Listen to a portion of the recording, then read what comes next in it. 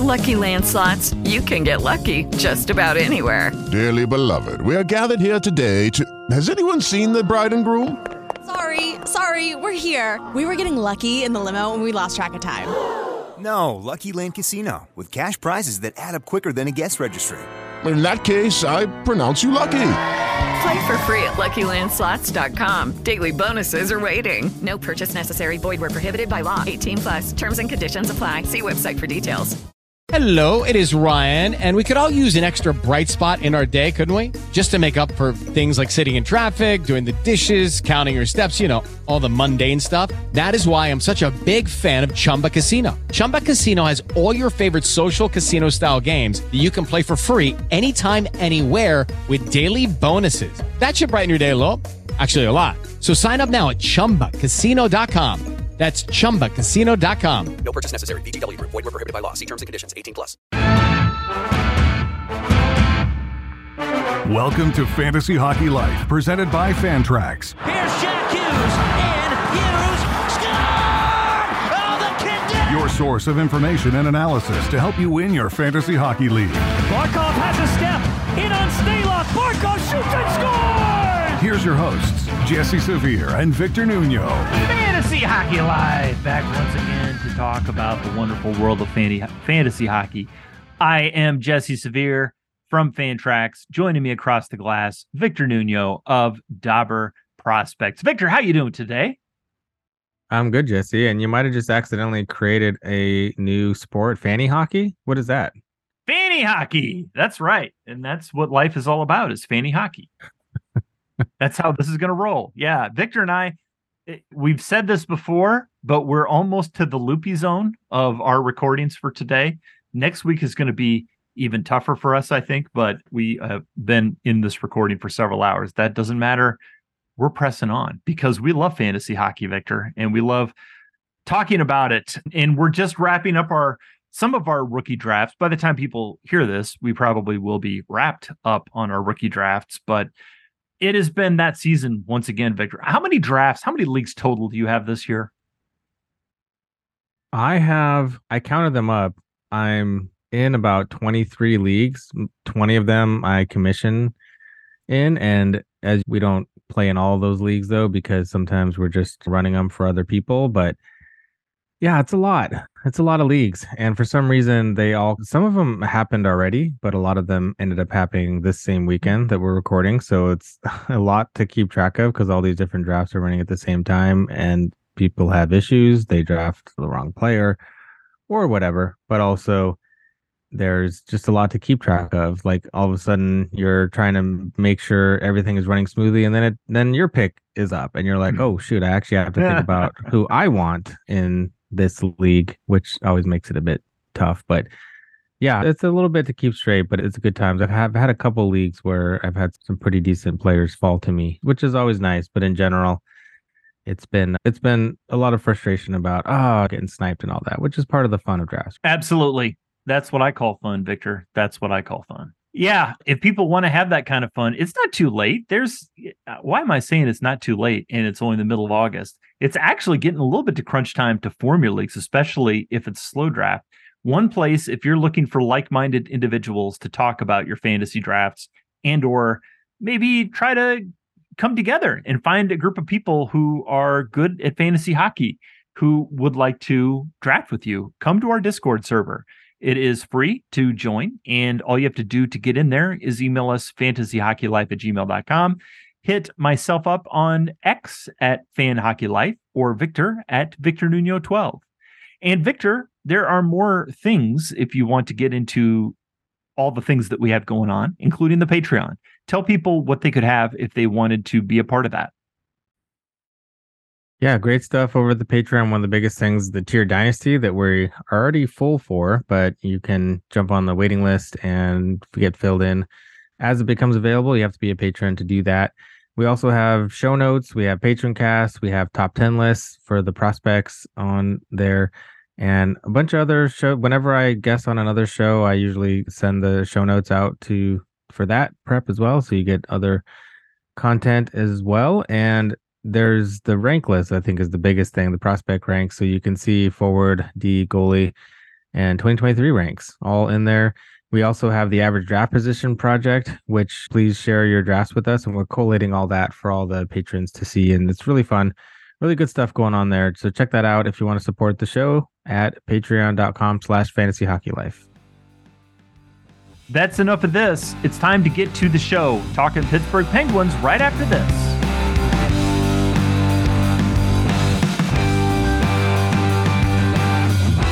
We're pleased to be joined tonight by a man who does Pittsburgh Penguins content for that website, The Athletic. It is Jesse Marshall. Jesse, how you doing? Doing well, gentlemen. Appreciate you having me on again. Absolutely. We appreciate somebody who can come and help us work through the Pittsburgh Penguins, because they really are one of the fascinating teams of the offseason. There's been some change. This is a team that had the longest active playoff streak in North American sports, 16 years, and it ended this year by one standings point. So close. And some things really went right for the team. If you would have asked me, said the Pens missed the playoffs, I would have said it's probably because their top two stars weren't healthy. But Crosby and Malkin were healthy. That was definitely no gimme coming in. The injuries and performance declines popped up elsewhere on the roster, I would suggest, and we'll get your takes on this too. The team has really aggressively worked for so long to keep a competitive team on the ice around Sidney Crosby, which isn't a bad idea. But the bill is starting to come due for that lack of homegrown top talent. The Pens as a team last year had the fifth most shots, the seventh most shots against, slightly below average in save percentage, but otherwise mostly were in the middle of the road statistically, which is, again, where they ended up in the standings. The team has a new GM, he's already made some big moves this offseason that took out a couple of the tougher contracts that were probably not the greatest thing for the Penguins' success going forward. So do you think the Penguins think they've done enough to get the team back in the playoffs with a puncher's chance at a deep run this year, Jesse? Yes, with the caveat of I don't know that the work's done. Like, the rumor mill is the rumor mill, right? And you take everything with a grain of salt. But I do think overall that there's like credence to the reports we hear of there being like this floated interest in Thomas Tatar. That would be a monumental ad, if they not monumental, but it'd be a big ad considering all the other stuff. When you stack it on top of all the other things they've done, it would just take them that much closer. So I think that the answer is, I think Kyle Dubas thinks so. I think his answer would be yes.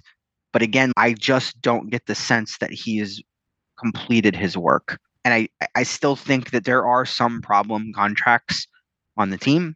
Jeff Carter's probably the one that I'm sure we'll talk about at some point in the show. But potentially jettisoning that off the team and maybe bringing in a guy like a Tomas Tatar who's looking for more than 1 year, doesn't want to do a 1-year bridge deal and put all of his chips in on that 1 year. And what if his shooting percentage were to go in the toilet? Now he's compromised at getting another deal after that. So convoluted answer, but yes and no, in the sense that they still want, I don't know that we have a complete body of work to judge yet. But I think that the work that they've done so far, you mentioned at one standing point, right? You got to feel at least pretty confident that they've added that in the work that they've done this offseason. Yeah, definitely. We'll be curious to see if they make any other moves. Let's get into the main forwards that we're going to talk about. Of course, we're going to start with their star. Sidney Crosby is still kicking. He's still doing great. We thought he'd be around the 18th to 28th best forward in fantasy. He was right in there 19, and we'll talk about what we project him for the future. It may have been a down year for the Penguins, but not for Crosby. As a 36-year-old, he kept up his elite production. 93-point pace is about what he's done the past 5 seasons or so, give or take. And that's what he did this year. 33 goals, 60 assists for those 93 points, and 27 power play points is great. He's got 2 years left at that $8.7 million. And you look at some of the underlyings and it hasn't really regressed much. He's still really good defensively, still generating a lot of offense. It's not like he's getting lucky or anything like that. And I know last year when you were on, I asked you how long he could keep this up. And it seems like his game is poised to continue to age well as he gets older. So do you see any kind of fall off coming from Crosby, or is he just going to be in this range, 85 to 100-point player again this season and maybe for another 1 or 2 after that? I mean, it could be 2035, 2040, Victor. And I'd probably give you the answer yes to that question. I don't think that there'd ever be a time where I'd bet against him. I'll tell you this, guys. I turned 40 this year. The reason I tell you that is I'm old enough to have watched the entirety of Sidney Crosby's professional hockey career, every game of it.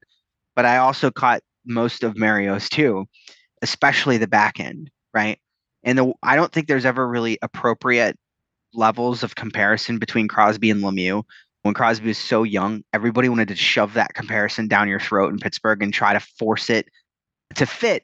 And I don't think it does. They're two totally different players. But what they share and what makes Sidney Crosby immune to this sort of standard age-based degradation is the combination of vision and hockey sense that they had. As they got older, that evolved and changed, and they no longer became players that would go down barreling down the ice 99 miles an hour, bowling people over or shoving them off or deking through 4 or 5 guys. They were using the eyes in the back of their head, changing the tempo, slowing the game down, drawing defenders in and exploiting the open space. All those little tricks that you don't need to be operating at 100 miles an hour to do successfully. And if you look at last year, Sidney Crosby, 99th percentile in high danger passes and general in zone shot assists. That's why, because he can manipulate the pace of the game. He can draw people in, magnetize people into him, and then distribute the puck to a Jake Gensel or a Rickard Rakell or maybe even an Erik Karlsson this year. And boom, as time has worn on, his playmaking ability has become the foundation of his game more than it was in prior times of his career. His goal scoring, although very strong last year, I don't think his backhand is still a magical lethality every time he steps on the ice. But he's not deking through 5-6 guys anymore. That's just the way it is. He doesn't have that penchant for his game anymore. But again, the hockey sense, the vision, the tempo control, the ability to find people without telling the defense and the opposing goaltender what he's about to do. I'm sorry. I'll put that up against Connor McDavid and the elite players of the league any day of the week. And while some of those physical elements may not exist, I don't think there's a smarter player in the league right now, especially since Patrice Bergeron retired. But so to answer your long answer, Victor, but I don't think I'm not betting against him. Yeah. I've seen too much at this point in my life to know. And the fact that he has this full off season, right? Where I think he's used to carrying nagging things into the postseason and having a short recovery period. He's coming back hungry, rested, healthy, dangerous combination of things for Sidney Crosby. So I think it'll be more of the same this year. Frank, I'd put him in I wouldn't be surprised if he gave you the same point total. Health pending, obviously, that's a big part of this, but I wouldn't be surprised if in the exact same window you just mentioned. Tremendous. Evgeny Malkin, I just mentioned about the health. Evgeny Malkin played a full 82 games for the first time since 2008, 2009. Some of those years were just missing a little, but a lot of those years were missing a lot. His point per game pace was like clockwork with 3 shots per game, over half a hit, under half a block, right around there. 36 power play points were the 4th highest in Evgeny Malkin's 16-year career. He's not cup year Malkin. He's not at that point, but he definitely is on an upward trajectory from when he bottomed out a little bit in the COVID year, but back on this late renaissance. If he can keep this performance going, it seems very fair that he's going to be paid $6.1 million for the next 3 campaigns from Pittsburgh's standpoint. Do you think Malkin is going to be able to keep this performance up healthy for a couple more years, Jesse? That's the big question, right? It's the health piece. And a lot of the injuries that he's been dealt over the course of the last couple of years have been lower body, soft tissue injuries that you always wonder about, right? Knock on wood. Those are always a little tenuous. I think if he stays healthy, yes, for sure. His shot rates were down last year at a pretty stark rate. I think that's probably an anomaly. I don't expect that to continue into the season. I think he'll get himself back up there again. Potential for an appearance with a new line mate this year in Riley Smith, who I think does a lot of transitional dirty work that'll take a load off of Malkin and give him the opportunity to get back to shooting and using his really advanced offensive skill set. I think a lot of it'll depend, excuse me guys, on Brian Rust. who didn't have his best season last year. I think a player that I expect to see a lot with Malkin. I think Malkin's numbers are down because Russ's finishing ability was not anywhere near his best last season. I think looking at this year, Malkin could easily hit 800 assists. I think the dynamic of the Penguins' defense has changed in a way that Malkin and Letang are going to spend way more time together potentially this year. And if it doesn't play out like that, he's going to get Erik Karlsson. Really nice consolation prize. And again, so the reason I mentioned this to you guys overall, Victor and Jesse, I think Malkin's strength is in a lower burden of transitional puck carrying hockey. If he can be the guy that gets the first pass right across the offensive blue line, you put the puck in his hand in that transitional period, as opposed to him taking it from deep behind his own net, the defensive zone, and trying to be 2009 Malkin and beat 2 or 3 guys. Like that environment for him a lot better. I think that he's going to find himself in a spot, whether it be from the Riley Smith perspective or, again, Letang or Karlsson, where the burden is just lessened on him and he could be more of that trigger man. That's what I look forward to. I think that's where he's at his best. And if he can get those shot rates back up while maintaining the level of playmaking he had last year, I think you could see even – it's crazy to say a 37, 38-year-old player gets an uptick after a point per game season, but I don't think that's unreasonable to say given the environment he's going to find himself in, which, by the way, is heavy offensive zone deployments, tons of time with really good puck-moving defensemen. Hey, I think, for me anyway, that's a recipe for success for Evgeny Malkin. Sounds like a really good recipe to me. Yeah, let's talk about the next forward here, Jake Guentzel. And he was right in line where Jesse and I had him coming in the season. We thought he'd be around between 20 and 25th best forward. He was number 25. And we thought of him as a top tier forward. This year, I don't know, based on his season, he had a bit of a down year. He was under a point per game for the first time after being over a point per game for the previous 3 seasons, or at least point per game pace. And regressed to his 2018-19 point pace this past season, where he was in that mid to high 70 range. So this season, 36 goals, 37 assists for 77-point pace. Lots of shots, lots of power play points, decent blocks too. Actually pretty good for block shots hits at his position. Contract year, 1 year left at $6 million. That might play in here.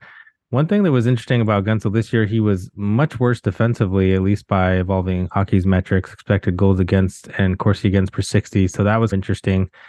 Do you think, Jesse, that Guentzel's 90-point seasons are more of an outlier, or was this past season the bigger outlier and we can expect him to move back up this upcoming season?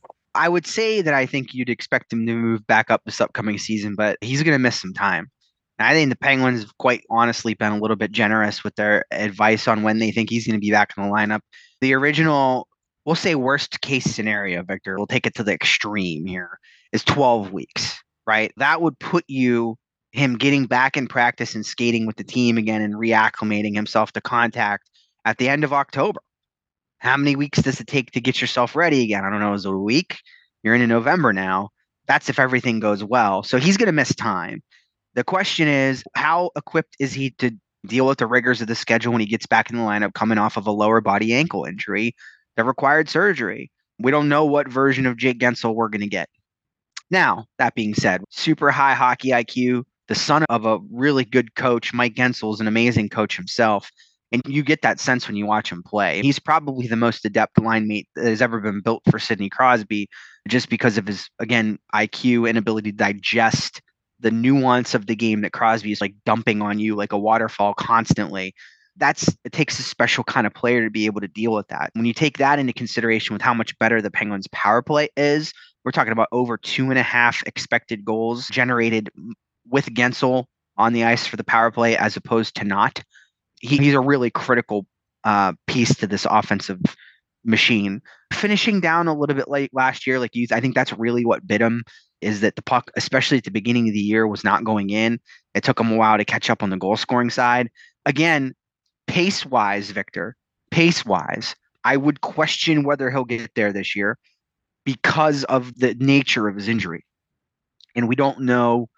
Anytime it's ankle or knee or anything like that, you just wonder about the impact it'll have to a player's mobility. Mobility is a big part of what Jake Guentzel does. If he comes back healthy, no issue, I would say great fantasy option if you're okay with taking the hit on games missed at the front end, because he's probably going to miss if at best a handful. There's no way it's less than 5 games, in my opinion. I think he's right around best case scenario 5 games, worst case scenario you're into November. But if he comes back well equipped, I think he's a guy that could score at a 90-point pace. He's going to be, again, in an environment with Sidney Crosby, Rickard Rakell, and maybe Erik Karlsson. Going to really be a fruitful thing for him. You just question where he is health-wise and what impact this injury potentially has to his health. The other thing I'll say, though, I'm contradicting myself now, Victor, is that there's a potential, and I don't know this, but some people speculate was last year's down year because he had a nagging ankle injury. Did he pick up this ankle injury into Beauty League and it's just like a new thing? Or did he carry it into the offseason? It got better. The Beauty League reactivated it. I think there was a sense verbiage-wise in there from the Penguins that hinted that maybe it was something that had bothered him before. We don't know that. So maybe we're fixing a problem here. I don't know. But at the end of the day, you're still cutting a month of production potentially out of his total points. Rickard Rakell, I underestimated this guy coming into the year, and that veteran seemed to thrive in his first full year in Western Pennsylvania. He played a full 82, second highest career scoring line, 28 goals, 32 assists. He also notched 3 shots and close to 2 hits a game, gold for us fantasy types. Got a career high in average power play time on ice at 318. In Pittsburgh's power play, it wasn't quite what it once was, but it's an awfully nice place to be to score some points. And those career high 21 power play points were a reason for Rakell's scoring jump overall. He moved back and forth during the season between the Crosby-Gensel line and the Malkin-Zucker line. And his 5x5 remaining contract is tied for the longest future term of a Pittsburgh forward. What clicked for this guy coming in, and do you expect it to continue, Jesse? I do expect it to continue. I think what clicked for him is he played a bit of a light diet version, if you will, of some of the great things that Chris Kunitz did on that line traditionally with Sidney Crosby for a number of years, which really is puck retrieval, winning those battles on the boards, going to the front of the net, and putting a stick on the ice, and in some cases letting Sidney Crosby bank the puck in off of him. Now, I don't want to be diminutive of Rickard Rakell because he's turned out to be a heck of a finisher. I think we've seen that throughout his career. There's been moments in time where he'll put one in the net and you'll see it on NHL Tonight and you'll be like, what? Who was that? Brings you to the edge of your seat. That was back a little bit last year. 28 goals is a lot of goals, right? That's a testament to his ability to get to scoring areas and make himself available. So it's very simplistic, right? There's no magic sauce here. It's all the traditional things that you would expect out of a player getting to the traditional areas, getting to the tough areas, winning those battles, and getting available and peeling off of a defender has done wonders for him. The nice thing is, in Rickard Rakell's case, Mike Sullivan doesn't usually like to switch things up in the top 6. But if he does, he goes from playing with Sidney Crosby to playing with Evgeny Malkin. If you're from drafting a winger perspective in fantasy, you want to consider the centers they're playing with. There's no bad option for Rakell here, right? Like, you're not going to see him on the third line in Pittsburgh. I will say this, guys, with the addition of Rakell, of Erik Karlsson, it is fair to wonder what the power play situation looks like for him. And do the Penguins go to 2D? Do they put Letang and Karlsson on the top unit together and just go with 3 forwards? Because if they're going with 3 forwards, Rickard Rakell is probably not going to be one, right? When healthy, you're probably looking at like a Gensel, Crosby, Malkin situation. So does that chunk a bit of points away from him? Possibly. We'll see what that looks like, but a situation worth monitoring, but still very great value. I think for a guy who's not usually a household name, you get in maybe 25 goals from him next year. That's still a really good number. And by the way, Rickard Rakell in the evolving hockey model of goals above replacement was the 3rd most valuable skater on the Pittsburgh Penguins last year, behind Sidney Crosby and Josh Archibald. Go home, evolving hockey's model. I think you're drunk. Sample size. There you go. Riley Smith. Riley Smith, you mentioned him, Jesse, and certainly Pittsburgh fans are going to get a first look at him, but we all watched him a lot this spring in summer in Vegas's Stanley Cup run. Vegas's cap nightmare led them to move this original misfit for a 3rd round pick. This is not a guy who we expected to come in or will expect to come in as a superstar, but seems pretty likely to win that left wing lottery, like you said, maybe with Evgeny Malkin is what I think I heard you suggest.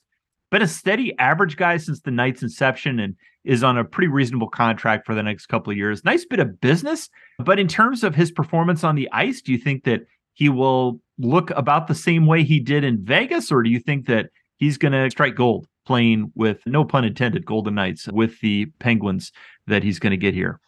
That's a great question, Jesse. I don't know. We're going to see him in a traditional goal scoring type of a role on that line. And again, I mentioned this earlier. His strength, I think, was defensive play, which Malkin needs a ton of, transition, which Malkin needs help with, and somebody who could just do that Raquel job I told you about on the top line. They need that on the second line, and that's what Riley Smith does. He's that conduit for me that brings that whole thing together. He's going to create space, get to the dirty areas, and make himself available. That, I think, takes burden off of both Malkin and Rust in differing ways that allows them to focus on the things that they're good at. That also doesn't. I'm gonna contradict myself here in a second, Jesse. But you traditionally wouldn't think that a role like that would also beget you a ton of points, right? And maybe not be the focal point of that line offensively. But Rickard Rakell was doing that job, and he just scored 28 goals. So maybe I don't know what I'm talking about. I'll say this. I think this line is going to be used again in a very, I mentioned this earlier, in a very offensive way. This Mike Sullivan is going to deploy them in the offensive zone in situations where they need a goal. They're going to feed them minutes that are really offensive in nature. So if you think last year, 56 points in 78 games, I think he's definitely going to be in an environment to potentially crack that. I just don't think that from a goal scoring perspective, I'm expecting a lot. Assists, maybe we see a career high there given how good he is in transition and his role on this line. But I expect him to have a great impact on the line's defensive work and to get a ton of minutes on the penalty kill.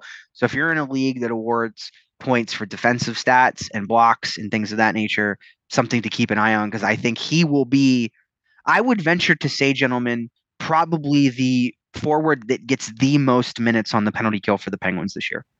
I think that's why they went out and got him, especially because this was a real big pain point for them last year. Is they just were a little bit of a mess on the penalty kill. They didn't have a lot of aggressive nature to them. Not anyone that was really going out there and trying to push the pace. That's what Smith does. Is very active out there, and I think that that's something to keep an eye on, as he's going to get a lot of minutes and probably some second team power play time as well, potentially. Well, Brian Rust, I mentioned how Raquel spent about half the time with Crosby, half the time with Malkin. Rust was on the other end of that seesaw in terms of switching back and forth between the lines, according to the data we have. I've always liked Rust's production on this team. He continued to post 2.5 shots with more than a hit per game. Those are nice stats. Scoring was rough, though, this past year. 9.5% shooting, way below his career 12.3% shooting. And he ended up with 20 goals and 26 assists in those games that he did play. Was it bad bounces for Rust last year? Could he rebound to pay off for the 5 years left on the contract he has? And while you're talking about that, the other thing I'm curious about is you've talked about who's going to be on which line, and what's the intel based on there? Is it something you're reading the tea leaves and your understanding of the team? Has there been some quotes from coaches and stuff like that have come out that have really let us know telegraphed what's going to happen here? But anyway, Brian Rust. Yeah. So a couple things, right? I think taking your questions in reverse order, I think what we came to learn last year is that both Mike Sullivan and Sidney Crosby, Rickard Rakell on that top line, that seemed to be something that made everyone really happy. So I'm expecting that to be traditionally, from a time on ice perspective and a deployment perspective, it's Rust and Malkin that have that sort of like traditional historical chemistry. Now, you mentioned the shooting percentage, Jesse. That's right. I'm going to throw another one at you too. Rush attempts and rush offense put him in the 46th percentile of NHL forwards on that bucket last year. And if you look at all of Rust's historically strong seasons, that number is way higher. So his ability to be successful offensively seems to be tied to how much rush offense he generates. Career year that he had not that long ago in the past, from a points perspective, was in the 96th percentile in transition offense that year. Not a mystery, right? Like this, I think these two things very much go hand in hand with each other. When he's not feeling confident, he's a deferring type of a player, right? He's not getting into positions to finish. He's sending that puck over to Malkin, good, bad, or worse, and becomes a little bit of a passenger. The problem with him traditionally has been consistency and the ability to put it together for really long stretches of time. Again, going to have, I think, regardless of where you find him, probably going to get another crack inside the top 6 to start the year, probably on the Malkin line. One of that line is going to get one of Carlson or Letang, you would think, on how the split works. Going to be a much different environment for him, potentially for the better. It comes down to, does that finish come back? We don't know. And what does his transition offense look like? And I feel like you could set your watch to it, just in terms of when his approach changes and dials back in that area. I think it hampers him. I think it hampers his ability to get into finishing areas and be effective. Another thing I'll call out with Rust, guys, is that power play piece, right? Out of real estate that's getting eaten up by Erik Karlsson. You assume, we don't know what that looks like yet. We don't know how they're going to align it or what the plan is there. But Brian Rust is traditionally a guy that on that top unit, when they're running 4 forwards here and there, that wonder if that might change now.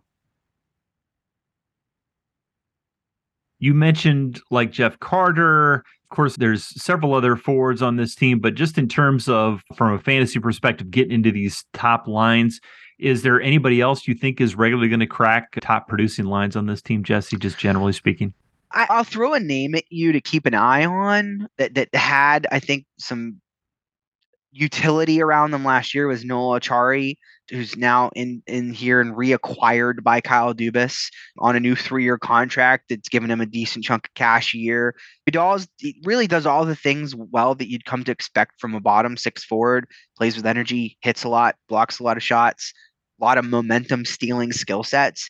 I think he's going to play a big chunk of time again on the penalty kill in Pittsburgh, an area that really need rebuilt after a lot of inconsistent struggles last year and really a lack of sense of urgency. So Achari, I think, like the other players Dubas has brought in, boasts that strong defensive return, keeps the puck out of his own zone altogether.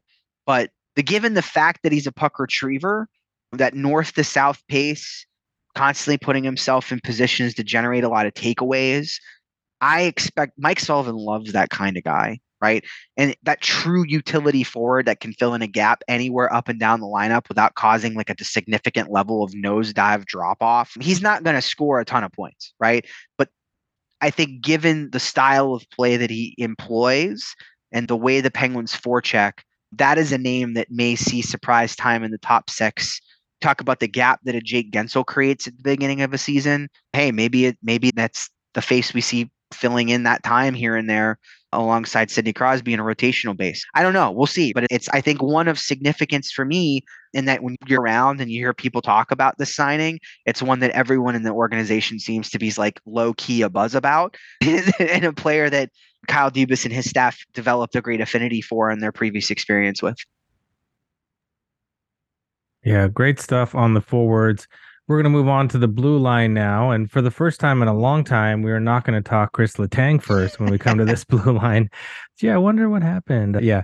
So Erik Karlsson, obviously, we get to cover him again because previously we covered him in the San Jose team preview, but now he's a Penguin and we got to dissect what's going to happen here. You've already alluded to some of the big question marks here. We don't really know how they're going to set up the power play. We could talk all about what he did in San Jose, but I don't think any of that's really that relevant to what's going to happen in Pittsburgh because he had all the time, all the opportunity, and things are going to shift now. They have 2 great offensive defensemen. They have great offensive weapons at forward, but do they line one of them up in a shooting role? Do they put them both out there? Do they alternate? I saw what happened with Burns and Karlsson, and it just never really worked with the 2 of them out there. And obviously Letang's a different player, but what is your sense of what they're going to do? These 2 could just eat into their fantasy relevance and neither can be as good, or they could somehow make it work. And they're both great players, but what is your sense of how they're going to work this out, Jesse? Yeah, I think they're both going to play 26 minutes a night. I do. I think that's what's going to happen is the Penguins are going to really deploy 2 pairings hot. And then that turns their third pairing, which will have Pierre-Olivier Joseph and probably Chad Ruhwedel. That is going to be scantily used, probably mostly after special team situations, post power play, things of that nature. Those guys will handle those minutes extraordinarily well, but they're just going to be scant. I think that you'll probably see, if I had to guess, Marcus Pettersson be the guy who plays alongside Erik Karlsson. Pettersson being the more defensive specialist, really not concerned about joining the rush or participating in offense at all. That to me screams Erik Karlsson partner, because you need somebody back there to take care of the business that will undoubtedly get made from him joining the rush and being that sort of fourth forward. That will put, I think, a little bit of it's that defensive defenseman that allows him to flip the switch and not be concerned about what's going on defensively. So he'll have that going for him. Look, this is just a puck mover, right? At the end of the day, a guy who can distribute and move the puck in an absolutely insane way, who's probably looking at a situation where he's going to get a scooping helping of minutes with Sidney Crosby, who we just said is still one of the best players in the world when it comes to seeing the play and breaking it down and making offensive contribution. At the end of the day, this is going to be a unique circumstance for him. And I think one that you'll never catch me saying that I think another 100-point season is on the horizon for him, right? Because that's so hard to do.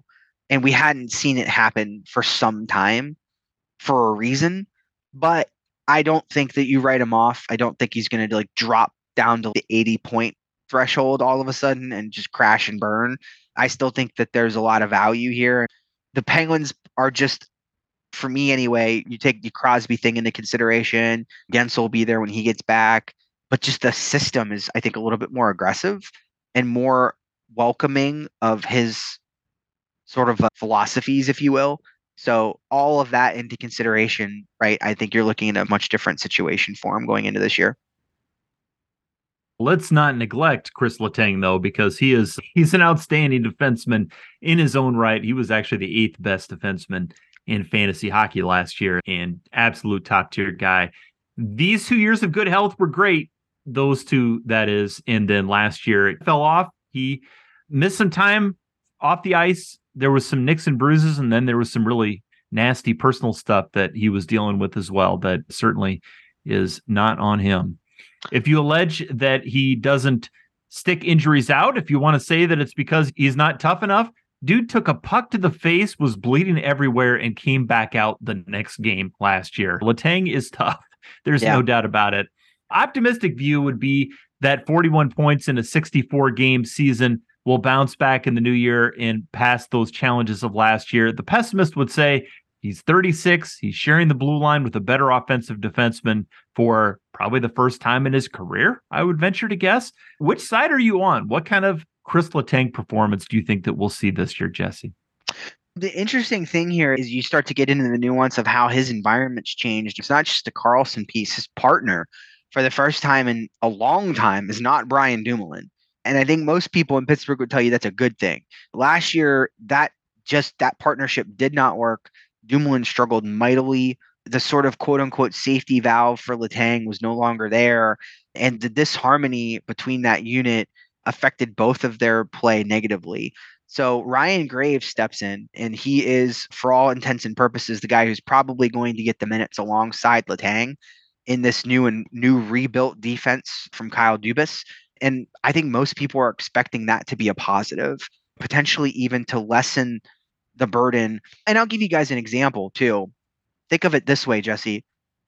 Teams last year targeted Brian Dumoulin on entry, right? Knowing that whether they were dumping it in, skating it in, they were going to press him and create a burden on Chris Letang that potentially this year that goes away.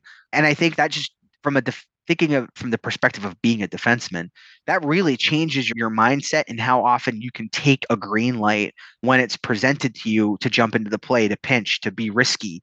If you don't have that nagging thought in the back of your head of this hasn't been working out, my partner's struggling, we've been allowing a ton of odd man rushes, all of the video review is about us. That's not about, you're going to be a little bit more hesitant. So I think this is a situation potentially, Jesse, where iron sharpens iron.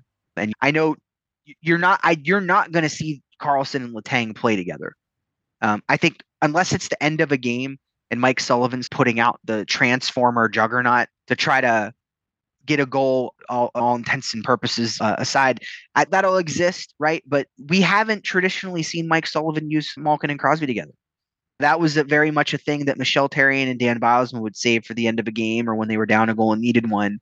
But he doesn't even really do that anymore. I think that they'll distinctly carry their own identities on this team. Those identities will be inherently similar, but I think that they'll be separate enough that outside of the power play, we may not really see them interact much at all. Yeah, and I think you said they're both right shots, Letang and Carlson. So, like you said, you don't want to have them out there too long together, or at least it's not optimal. So Ryan Graves, I will just say, he is definitely a guy that the Penguins are investing in, and he played for the Devils last 2 seasons. Last year, point every 3 games, 2 shots, 2 blocks, and a hit every game, 20 minutes. He was out there for 78 games, and he's got a long future investment of 6 years, 4.5 per.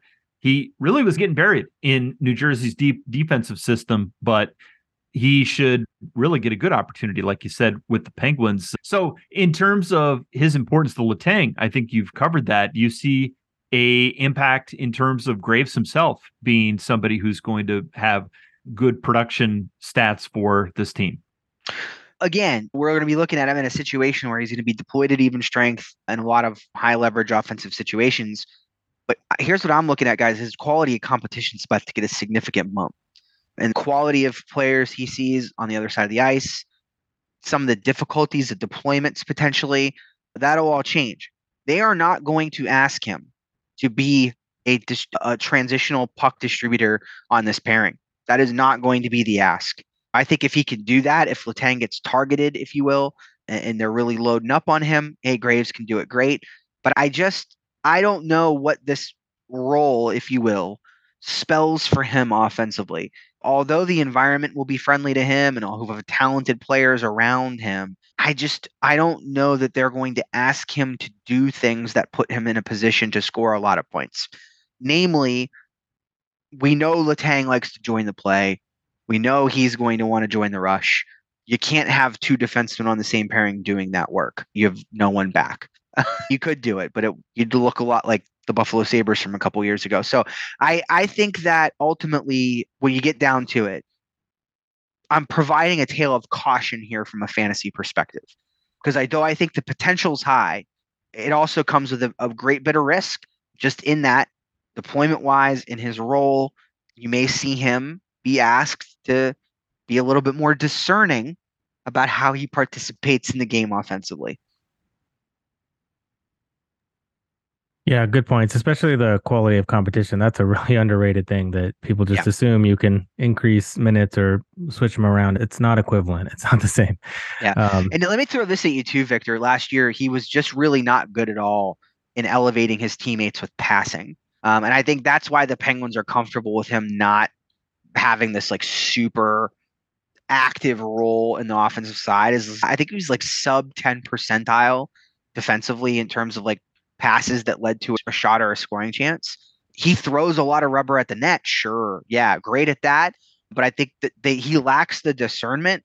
But if you think about that logically, like super low percentile in setting up passes and shot attempts for your teammates, super high percentile in taking the shots yourself, that kind of tells a little bit of a narrative, right? Like, I don't know, maybe you're taking too many shots. I don't know. So I think why maybe the Penguins are like comfortable saying, hey, cool, we're not even going to put you in that situation. We're not going to ask you to do that. Go out there and follow 58. Yeah, that's a good plan. Just follow him. I want to ask you about a couple of the depth defensemen. You mentioned Pierre-Olivier Joseph, POJ, and Ty Smith is another guy. Both these guys are 2 young players who haven't quite translated their game successfully, I would say, to the NHL.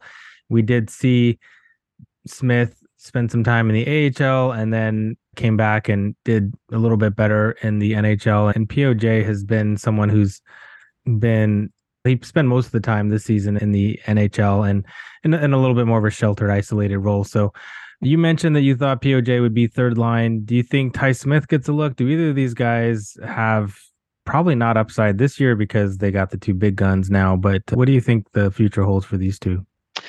Yeah, Ty Smith, rough year. Not cap casualty at the start of things.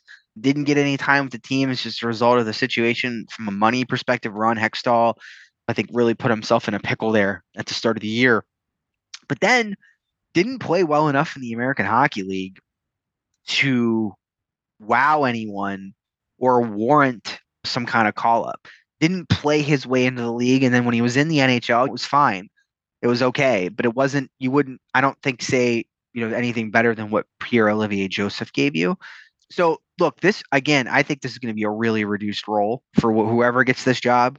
I think you're talking about limited minutes and a very much a babysat deployment, if you will, that's spoon-fed in a way. You're playing T-ball here a little bit. You got Letang and or Carlson taking up a lot of the tough stuff, and then you're left with your bat and cleanup. I think it's going to be POJ. He exhibited a lot of offensive competence for his role last year. I don't think it matriculated in terms of points, but if you look at the micro data, he was able to support the play in ways that I don't think Ty Smith was. So I think it's POJ's job to lose. I expect him to use a little bit more of the games played savvy he has in recent history to his advantage. But again, this role has just been neutered so badly by the arrival of Erik Karlsson that it's just almost fruitless to even sniff around these parts, just because at the end of the day, I think it's just really going to be a limited role. Yeah, good point. All right, let's move on to the goalies. So the Penguins had the 22nd ranked expected goals against per 60, according to Evolving Hockey.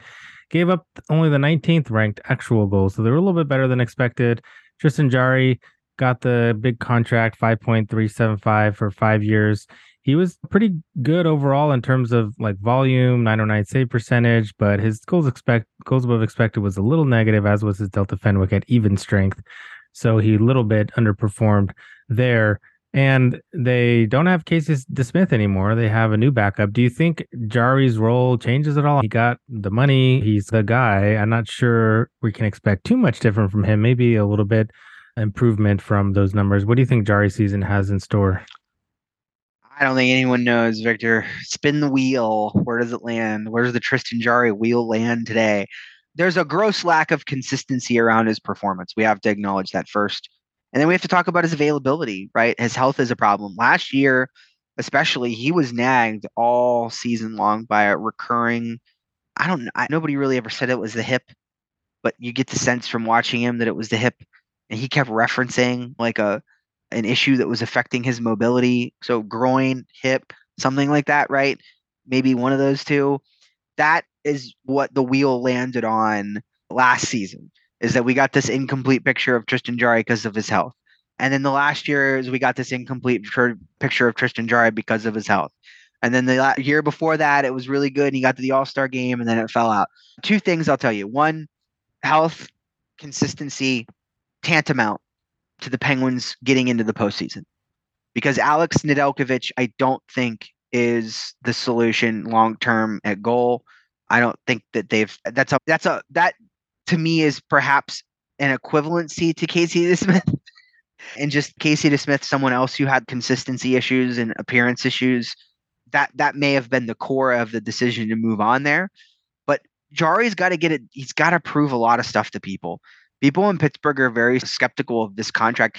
I don't like giving term to goalies, period, unless they're Igor Shesterkin or one of the generational talents that you have out there right now. I'm so leery of it. And with Jarry, there's just so many things that have never playoffs. His playoff track record up to this point is abysmal, not good at all, horrible. You take that hand in hand, and you look. And I'll say this: people may be listening to this podcast say, "Oh, Jesse, you're crazy." There's no difference between the regular season and the playoffs for a goalie. Tell that to Sergei Bobrovsky. Like up to this year, this was a totally different guy in the postseason than he was in the regular season. And you just don't have that solution. That answer doesn't exist for Tristan Jarry. And that's such a big question mark, right? It's a huge question mark. And then there's chunks of the regular season where he's lights out. Best guy in the league, all-star caliber goalie that like you come back from the all-star game and it's like the bottom falls out. So he's just never stretched it end to end. He's never been a starting goalie from the beginning to the year to the end of the year. That has never happened, right? Like he's never given you that full example of what he can do in a consistent and regular basis. Kyle Dubas is betting he's going to do that this year, but it would be the first time that it happened. So I guess color me skeptical, right? Fool me. What did old George W. Bush say? Fool me once, shame on me. Fool me twice, you ain't gonna fool me again. That's how I am right now. Until I see it, it's great to talk about the possibilities, guys, but they're just possibilities until they matriculate. Let me tell you something, Jesse. There's a lot of people who listen to the shows that say, Jesse, you're crazy, but none of it had to do with things that you said. So you don't have to worry about that. Instead, you brought us some great takes tonight, some great information on this Penguins team. Why don't you let people know how they can keep up with all the work you got going out there, Jesse? Yeah, Penguins specific work you'll find at theathletic.com. I'm just talking about them there, but then at McKeon's, they let me talk about whatever I want in the National Hockey League. That's usually non-Penguin related. So depending on what you're in the mood to read, one of the two are generally opposite of each other. So generally Penguins at The Athletic and everything else at McKeon's Hockey. Outstanding. Thank you so much for coming on today, Jesse, and good luck following those Penguins this year. Yeah, and just, your listeners won't know this, guys, but I made you punt the show from yesterday to today because I had a child that wouldn't sleep. Thanks for being flexible as always. Appreciate it. No problem. Glad to have you here.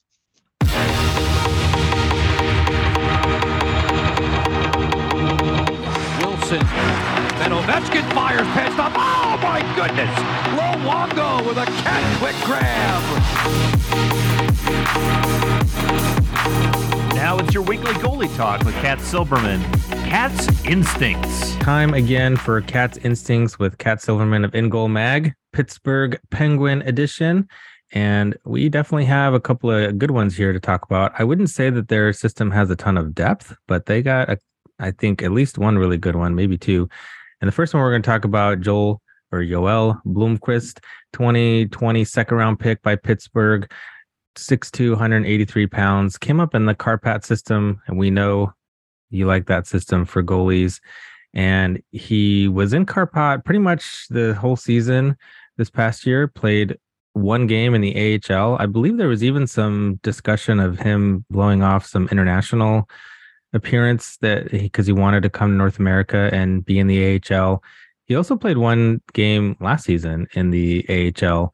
So anyways, interesting for him. His trajectory looks decent. He's up at 27% chance of being an NHLer with a really strong Liga performance this year.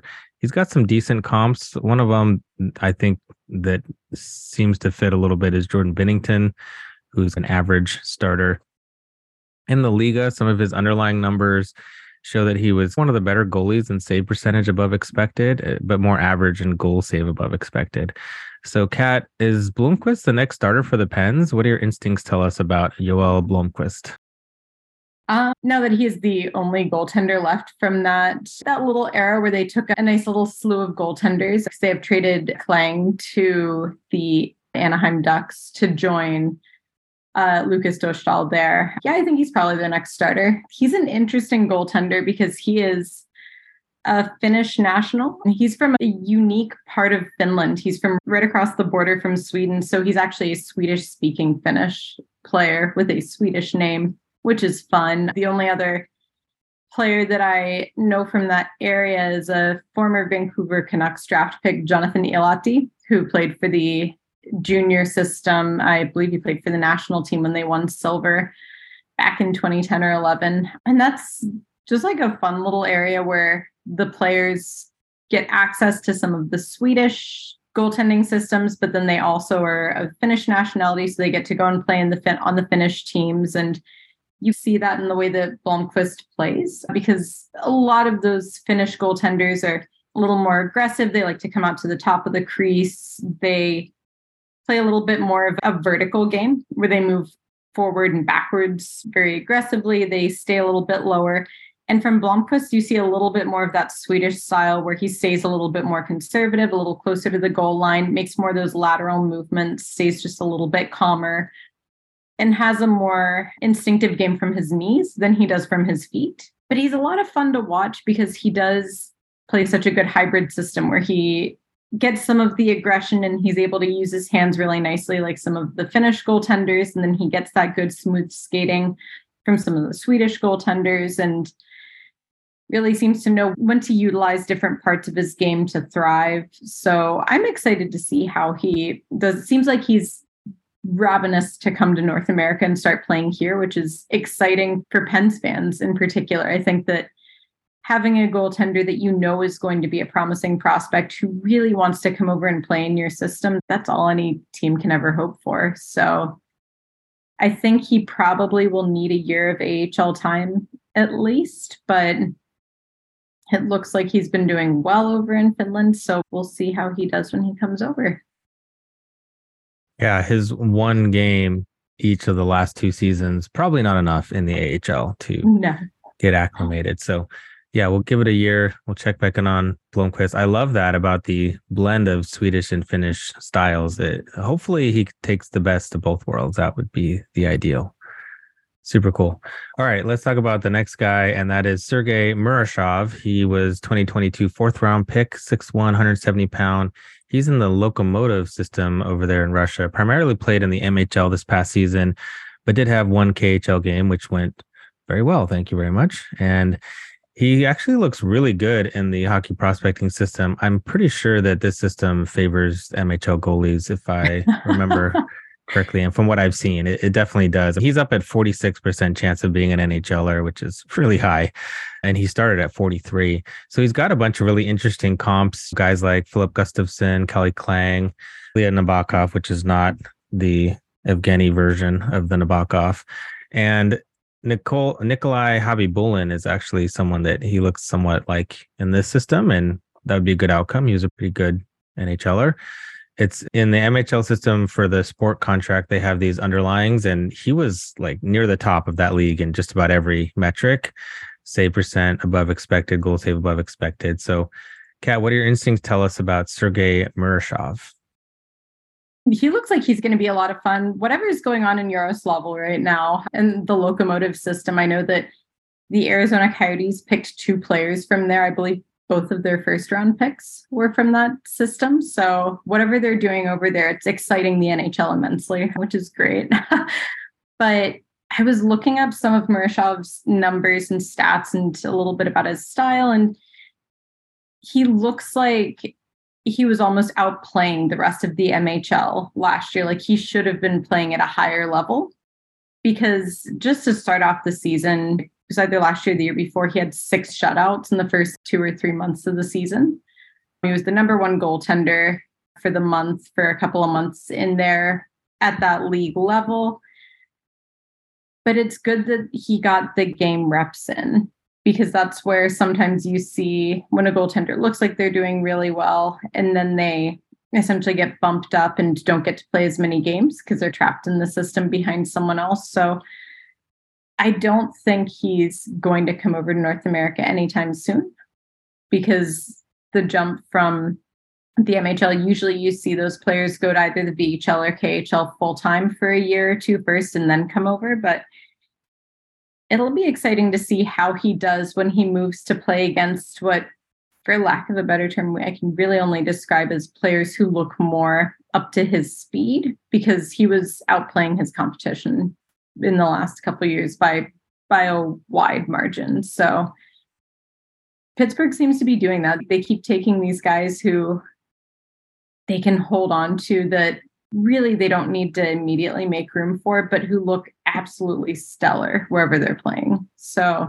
they're not taking any of those high flying bets, that they're not taking guys that have 2 games played in a league somewhere else that are super tall, but we don't really have any knowledge of. They're taking guys that they're getting good sample sizes from, which is smart, and which I think is the responsible way to accumulate your goaltending system, which they need at this point. They have Tristan Jarry and I believe still Casey DeSmith, who are good goaltenders, but they're reaching the point where within the next couple of years, they're going to need to start bringing someone else up to the NHL level. And it seems like they're doing a good job of keeping their timeline where it'll be a seamless transition for them, which is handy.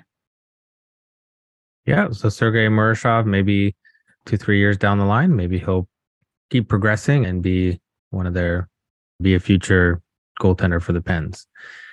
Thanks so much, Kat, for giving us your instincts on the Pittsburgh Penguin goalie system. We'll be back right after this. Hello, it is Ryan, and we could all use an extra bright spot in our day, couldn't we? Just to make up for things like sitting in traffic, doing the dishes, counting your steps, all the mundane stuff. That is why I'm such a big fan of Chumba Casino. Chumba Casino has all your favorite social casino-style games that you can play for free anytime, anywhere with daily bonuses. That should brighten your day a little. Actually, a lot. So sign up now at ChumbaCasino.com. That's ChumbaCasino.com. No purchase necessary. VGW Group. Void where prohibited by law. See terms and conditions. 18+. Hello, it is Ryan, and I was on a flight the other day playing one of my favorite social spin slot games on ChumbaCasino.com. I looked over at the person sitting next to me, and you know what they were doing?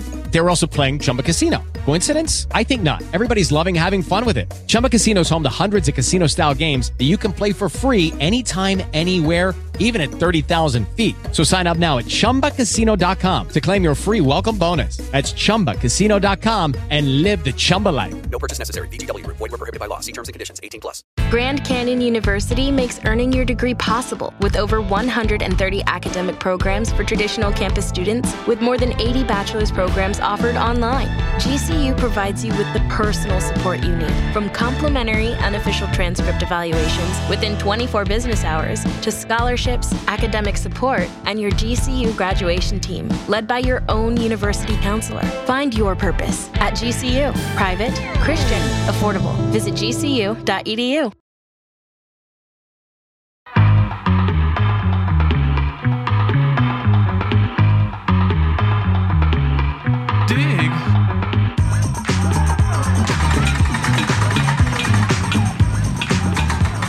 The Dynasty Dig, the Pittsburgh Penguin edition of the Dynasty Dig. Boy, this is going to be an episode because, Victor, you only have the system ranked 29th, and that is based on a low volume of prospects in whom you have interest. In fact, today we are breaking precedent. The entire history of the Dynasty Dig, I think we've covered 3 every one of these team preview episodes. To now, it's only going to be 2.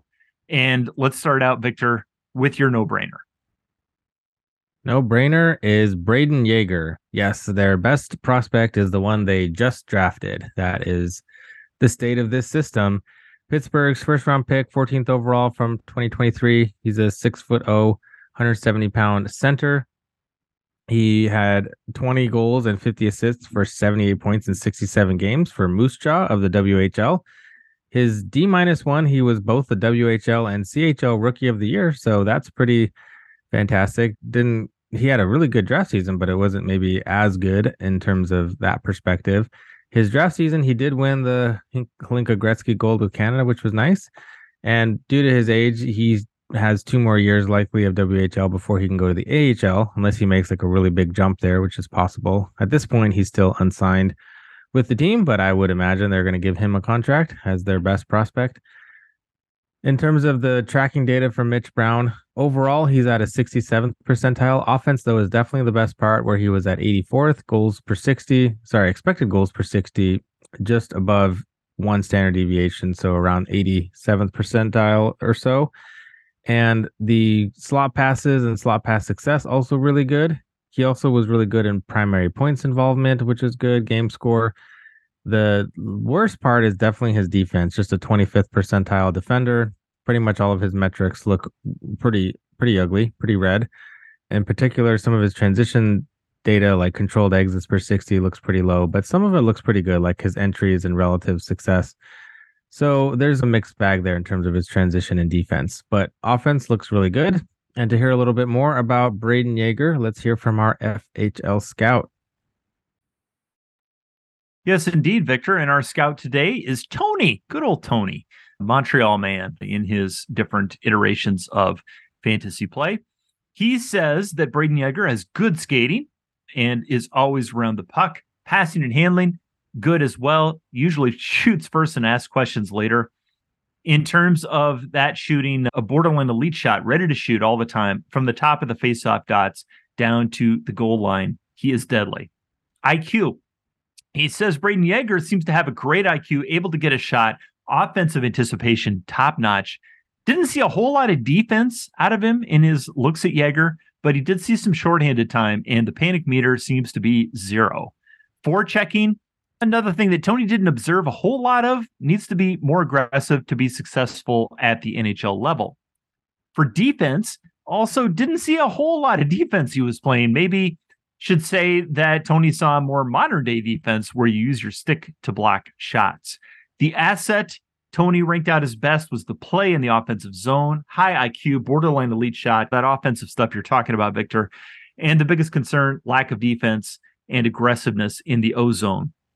The top tier potential, what's the top outcome we could get out of Mr. Jaeger? Tier 1, offense is his thing, borderline elite shots, some ability to get them through, although that's dependent on teammates getting him the puck, lots of power play time. The median outcome for him doesn't get more aggressive and play defense a little bit better. He's probably more of a tier 3 power play type with limited third line minutes. Stylistic comparable, Tony would say, a way better skating, and hopefully more consistent scoring, Tomas Tatar. In terms of the PNHLE equivalency model from our NHL rank king, Mason Black, he's my king.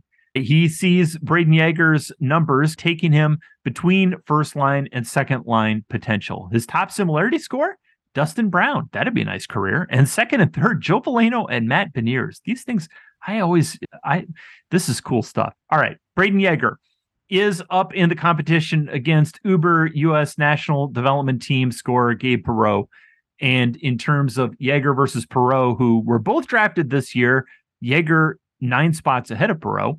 Perreault comes out way ahead in terms of the public results. People seemed to like all them points that he was scoring with the national team. And so it was 75-25 in terms of a proportion. Victor, is it that lopsided, Perreault over Jaeger? I think so, but that's not to say that Jaeger isn't a good prospect, because he is. He's just the best prospect on a really bad pool. But yeah, I like Jaeger. I think he certainly has some pretty decent potential. But Gabe Perreault, the records he broke at the USNTDP, I think of all the best forwards that have come through the USNTDP, like your Matthews and your Kellers and Jack Hughes, Gabe Perreault outdid them all. And people can say, and I certainly have to some extent, that I thought he was a bit of a passenger, but he's still an excellent player who knows how to score and who knows how to get to the right places. Yeah, his foot speed's kind of a problem, but he's just such a smart player in the way he creates and adapts to the players around him and generates offense. The biggest concern for me for Perreault is that he's in the Ranger system, who has pretty much shown that they are terrible at developing prospects. And Gabe Perreault needs a lot of development. He needs time. He needs certain things to work on. It's good that he's going the college route. It's bad that he's going with his buddies, although he may not play with them the whole time. But he really needs to round out his game. But I think if Perreault does, and you hit the 90th percentile outcome, or even the 80th or 70th percentile outcome, I think Gabe Perreault is going to have a much better NHL career than Braden Jaeger. So yeah, I would smash that button for Gabe Perreault as well. I think he has much higher upside. The hockey prospecting has him more than double the star potential of Braden Jaeger at 53% to 19. And the NHLer probability is also higher. If you look at some of the comparables for Braden Jaeger, there's some pretty good ones. A lot of them are Braden Saad, Matthew Perreault types. And then, of course, there's the token Brady Tkachuk that no one is really, but he is a star potential with the lower, who started with a much lower potential and ended up excelling and succeeding in all of those areas. So Jaeger probably a lot less likely to be a star than Perreault and some of these other guys. The top-down hockey model, a little more pessimistic on him, but 8% chance of being a star, 34% chance of being an NHLer.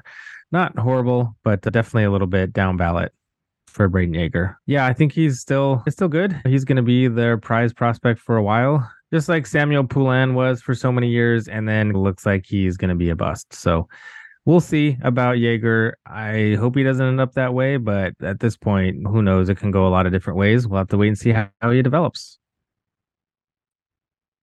That was number one, Victor. Now we're going to talk about your other guy who is your keep your eye on prospect. Who is it? Yeah, so the only other one we're talking about in this system basically is Owen Pickering. Pick Pickering. That's what I always say, right? No, we'll see. 2022 first round pick, 21st overall, 6'4", 185-pound left-handed D, really large frame, and needed to grow into that, and has to some extent. 9 goals, 36 assists in 61 games for Swift Current of the WHL. He also played 8 games for the Wilkes-Barre Scranton Penguins, which was nice. Didn't have any points, but it was nice to see him get a little bit of a look there in the AHL after the WHL season. But he will be back in the WHL. Sorry, this upcoming season. He's a January 27 birthday, so not eligible for the full AHL season this upcoming year. Looking at the tracking data, Pickering looks really great, pretty much across the board. A little bit lower on defensive Corsi against, but good at denying entries and retrievals. Pickering's expected goals per 60 is one of the tops in the entire CHL for a defenseman. That's pretty incredible. You don't usually see defensemen get quite that high, so that's really great to see. And a lot of his other metrics are really good. Some of his transition play is really good. Advantages created, expected primary points, game score, all that looks pretty fantastic for Pickering. So looks like he's going to be able to translate his game to the next level, which is nice to see. I don't know how many points he's going to score. He's certainly scoring a lot in junior. So we'll have to see if that can transfer to the AHL. But let's hear a little bit more about Owen Pickering from our FHL scout, Jesse. Our FHL scout in this case is Puneet, and he has the following to say about Pickering in terms of skating. Good east-west skater with strong forward acceleration and long strides. Puck handling, average to good. When in the defensive zone, he tends to make short, crisp passes to the open man or out rather than long stretch passes. He's shown that he's able to carry the puck out of the defensive zone, but typically defers to the short pass. The talent is there. The confidence may so far be lacking. The shot, a powerful slap shot and wrist shot, has no hesitation in shooting, comfortable in skating up closer to get a more accurate shot when the opportunity arises. IQ, he uses his stick and size to prevent zone entries. However, he does easily get caught in scenarios where he's unable to focus on multiple attackers, which may give up puck possession at times. Defense. The defensive skills need improvement. He needs to be more aggressive when the puck carrier enters the zone. He allows too much time and space for the opposition, which gives them an opportunity to plan ahead when entering the zone. Seems to rely on his size and reach rather than closing the gap. The best asset, good. Forward skating and speed from a stationary position. Good to average forward skating and lateral movement when positioned on blue line, making shots or keeping the puck in opposing team zone. Long stick, difficult for opposing players to gauge how much space they have. 6'4" height is an advantage. Biggest concern, plus the backward skating. It needs improvement. Crossovers still look unrefined. He may still be getting used to his overall frame, which may be a contributor to his skating development. His skill level is trying to catch up with his body development. He also needs to put on a little more weight to match his height. While in front of the net, he tends to get pushed around when jockeying for position. So what's the top tier outcome here for Pickering? Tier 2, if he can increase his shot rate and add more size to his frame. As a defenseman, he's not shy when it comes to taking the shot, but could definitely shoot a little more. Best case is that top 4 defenseman. Most likely tier, the median outcome, top tier 3 based on his entry into the NHL. Tier 3 is widely regarded as a shutdown defender and effective playmaker. Depending on what's in front of him at Pittsburgh, he may have a solid chance to pushing his way up higher. Stylistic comparable, from a Pens player comparable, maybe similar to a Brian Dumoulin, but with higher upside. Summary, Pickering looks good for the most part, but doesn't look as confident on the ice as he did when he played on the Broncos. Could be a new system, new team, and he's just getting used to everything being different. Our NHL ranking Mason Black has him pulling himself up over the second line potential this year. His number 1 comp, Cale Fleury, and then Rasmus Ristolainen and Jared Spurgeon.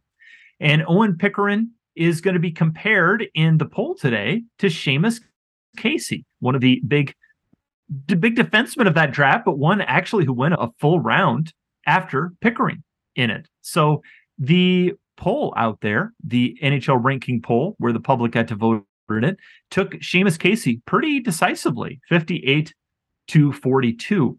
Victor, is that what you would do with Pickering versus Casey? Oh, I said pick Pickering, but I'm not sure about that. It's interesting. So I didn't realize this, but someone mentioned this on Twitter and I looked it up, and it turns out that Seamus Casey, a defenseman, was playing some center in the NCAA at the University of Michigan, which is interesting. And I'm not really sure if that's a long-term plan or just because they had too many defensemen or what, but if he has the potential to switch to being a center, I'm not really sure if that's good for him, but it is just interesting to notice. He was really good, and maybe that explains some of his increased point potential in the NCAA. If you're playing forward, he had 29 points in 37 games for a 67 PNHLE, which is pretty nice.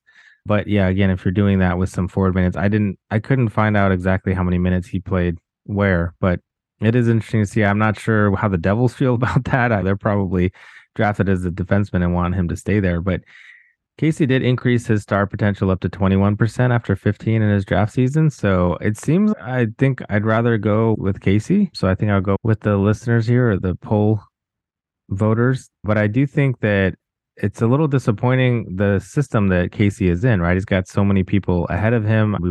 You've got Hamilton there, and you have Luke Hughes, and you have Simon Nemec there. So I don't think that Casey really factors in terms of getting any power play time there for a very long time. And from that perspective, you might want to take Pickering because he's going to be one of the few high-end prospects that they're going to have. Of course, by the time he gets there, I think Pittsburgh might be in a full rebuild, so it might not be terribly exciting. So I think you do have to keep it all into account a little bit, but either one of these guys might be traded. In fact, I think they're both candidates to be traded because of the team situation. So in that sense, they might both be interesting, but I would take Casey. Pickering, for his part, has just an 8% chance of being a star, and he kept that steady year to year. So it'll be interesting to see if he is able to increase that. His NHLer probability went up, but his star potential stayed the same. In terms of some other guys he looks like in the hockey prospecting model, he looks like Jordan Spence, who we don't really know what he's going to be yet. And another one he looks like is Kevin Shattenkirk, who is certainly a star. Had some struggles with two-way play, but had a lot of power play time. I'm not sure that I necessarily see that so much from Pickering, but he could step into that role if needed. So yeah, a little bit of a lower upside. The J Fresh card also looks pretty pessimistic on Pickering, just 2% chance of being a star and 16% chance of being an NHLer. So a little bit more disappointing. Overall, this whole system, pretty disappointing, sad, actually. And we were going to talk about the third guy, but it was pointed out to us that Philip Lander's playing overseas, and I didn't really see anyone interesting to talk about. So rather than do that, we'll just mention these two. And usually we'd say there's a lot more guys to talk about, but there really aren't. But I will still try to make my way through a top 10 list of the Pittsburgh Penguin prospects. That is going to be a challenge, Jesse, but that's going to happen. And if you're interested in doing some scouting with us, you can shoot me a DM on Twitter or Discord or email us. Yeah, if you run out of prospects on that show, Victor, just start ranking something else. Top 10 chewing gums, top 10 television shows of 1995, whatever you want to do if you're running out of time. I don't mind that. I'm sure the patrons won't either. Hey. The voice you hear after this music will be me closing out the show.